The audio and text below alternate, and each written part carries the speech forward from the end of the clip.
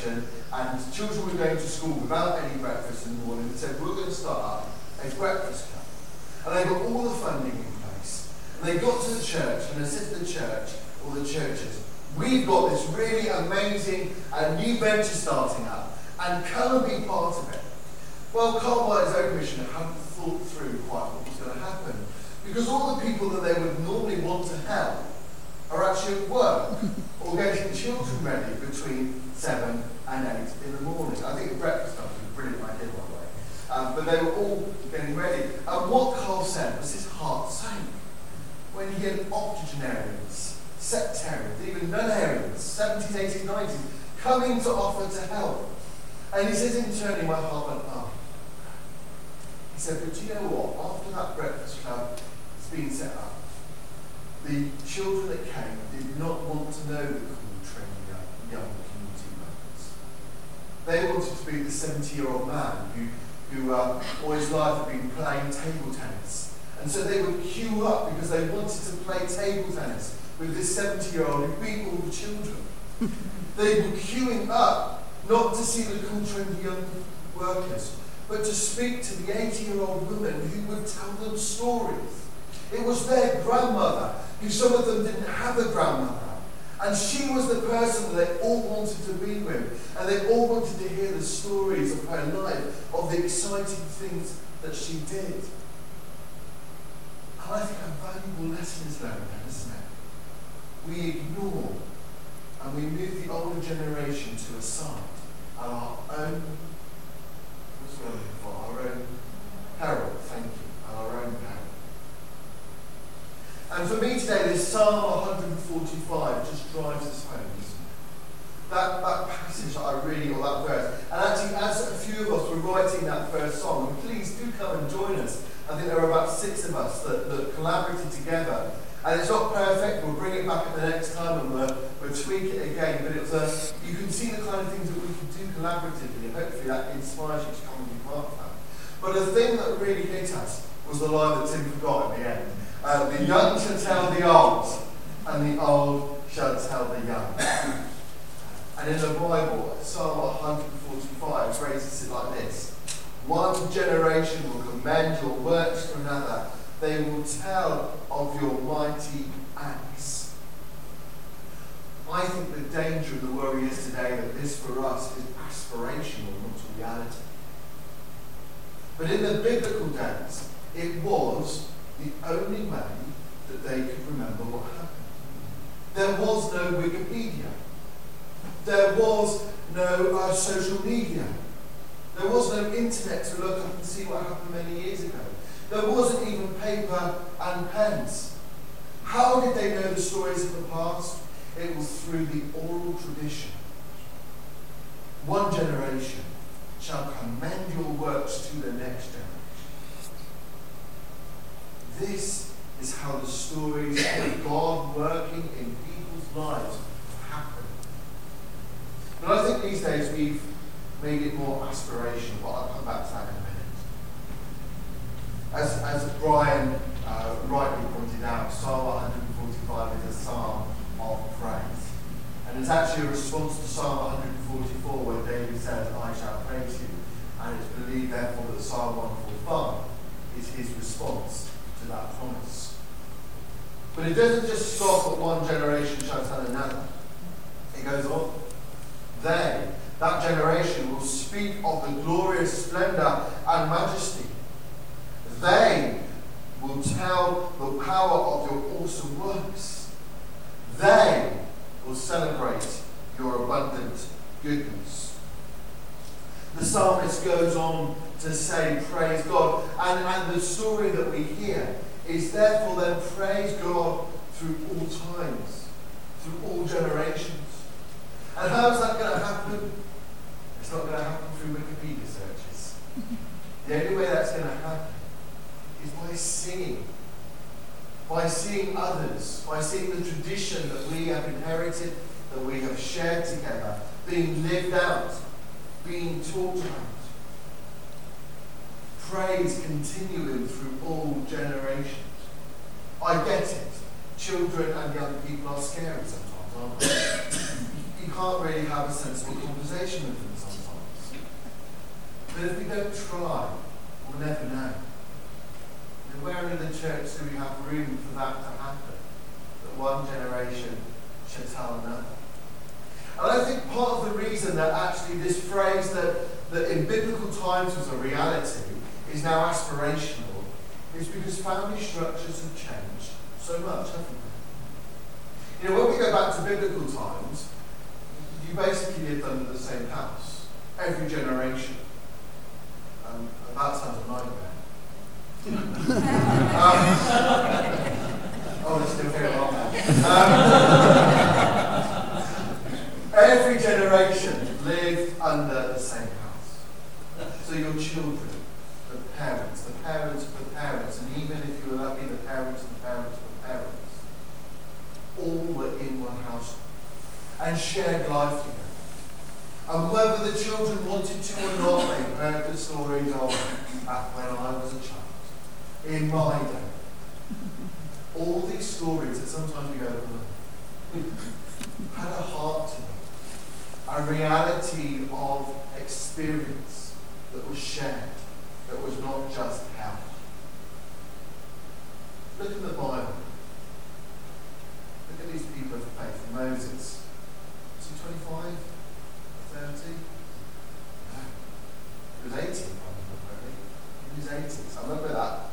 And Brian Bliss can tell you the story of why I probably remember that when I first came to the church. He said he was going to retire. I read that Moses started his ministry at 80 years old. I thought, oh, okay, Moses. Well, as James spoke last week of Timothy's nan, I don't think we have a name for that. But she was instrumental in his understanding of who Christ was. What about Simeon and Anna? Were they young people? No, they were, excuse the phrase, but not beyond a few years. But these were the people that God spoke through. These were the people that told the next generation how it was. And I want us to just put a caveat in there. This is not the stories of, we've tried that before and it didn't work, don't try it again. But this is the stories of, yes, we might have tried that before, but this is a new generation. Try it. Let me tell you about what God did for me when I was young. Let me tell you about what God did in this generation. Let me tell you something of my life and how God has worked through it. We need to listen to the stories of every generation, of what God has and is doing. I think, if I'm honest, and I can't apologise on behalf of the generation, but where many generations and many cultures still today saying the older you are, the wiser you are, we have become a generation or a culture that says the older you are, the less important you are. And I expect some of you feel that sometimes. And I want to say that as a church, we need to buck that trend of the society. We need to hear the wisdom of those who have lived lives and have seen God working. We need to hear those stories, and we need to say to our children. Now, I'll be honest. Going to Rowan House, I think, is a fantastic idea. And when Michael was here last week, it was a brilliant idea. But my Barney hates him, and he won't go.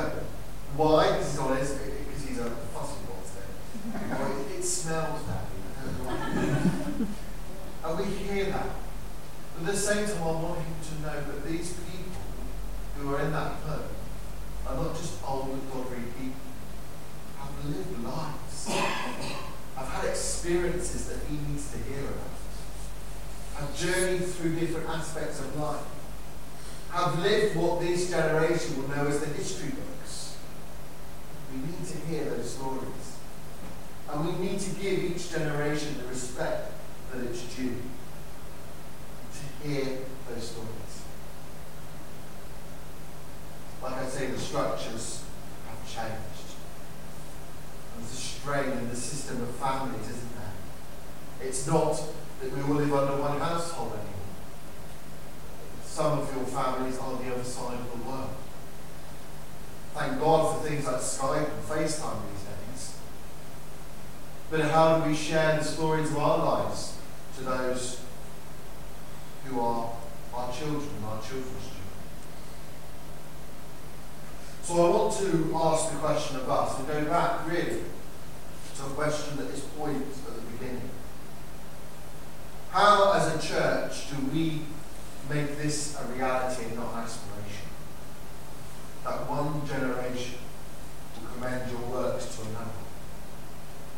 The young shall tell the old, and the old shall tell the young. How does each generation share their story?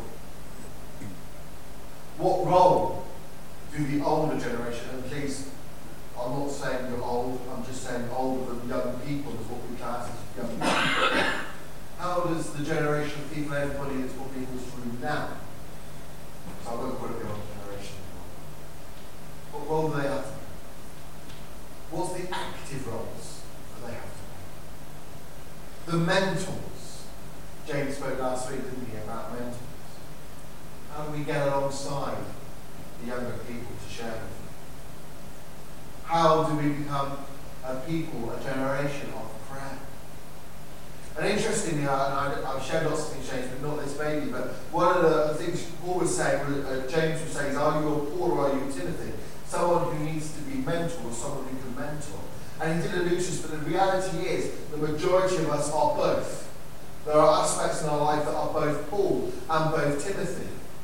We can mentor, but we also need to learn as well. Even the eldest person in this church, and please don't be angry, the eldest person in this church still has things to learn. And the youngest person in this church has things to teach us. Don't ever think that when you get to 65 that you can retire from Christian living, or 67, whatever it is now. By the time I get there, I'll be 75. Don't think you can retire. There is no retirement in gospel living. There is no taking a back seat in gospel living. You have a job to do. Get on and do it. You are. But how do we have space to tell the younger generation our stories? Now, you might know that the fifth Sunday of every month, so next month in July, is our praise and testimony service. There's a great opportunity, isn't there? You might think, I've got nothing to say.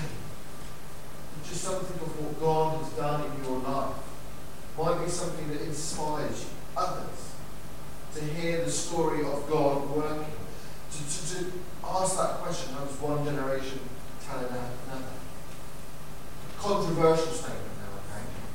Should we split in ages on Sunday? Or should we find a way that we all are together and every generation ministers to the other generation? What would that look like? It might look like chaos. It might look like bedlam. But it actually might just look like God at work in our lives. What would that mean? How can we help the young listener? You know, even at Joe's age, you can see them in their own little world, their focus on a screen or on something. And you have to say, Joe. Joe! Joe! Hello! Oh, yeah. It's like the teenager yet. How do we get this generation to listen and say, the stories that we have of God working, listen, because they are important. And they may not match your life exactly, but you might take something from them and learn of God listening. One thing I'd love to do, and if you're willing to do, is come and speak to me after. You may not know, but we have quite a half-decent social media presence in the community, okay? That means that people are on Twitter, Facebook, and all that kind of stuff. I'd love to video just some short interviews with people of all generations to say, what has God done in your life? And to put those on social media, to put them out to the community, so that our young people, when logging into Instagram or while you're logging into Facebook or Twitter. You can actually hear the stories. And that's not just young people from this church, from all around the communities. You can hear the stories of what God's doing. If you're willing to do that, please let me know and we can arrange it. But I suppose we come back to this final question. How do we become a genuine place where one generation tells another? How do we build that? That it no longer is aspirational, but is a living reality in the life of this church and this community. How do we become a multi-generational community? That every single person in this church knows that they are loved, they are valued. That it's not just a church that's spending money on young people. I know churches not too far from here that when they had a big praise service, made sure that people at the door put all the young people at the front, and those that weren't quite the demographic they were aiming for had a little space at the back of the church. I don't want that to happen here. I want every age, every person to believe and feel that they have a story to tell of God working in their life, and for us as a church to hear. So that Psalm 145, one generation commends its works to another, is a reality and is something that we live and breathe to bring glory to Jesus Christ, to bring glory to his name.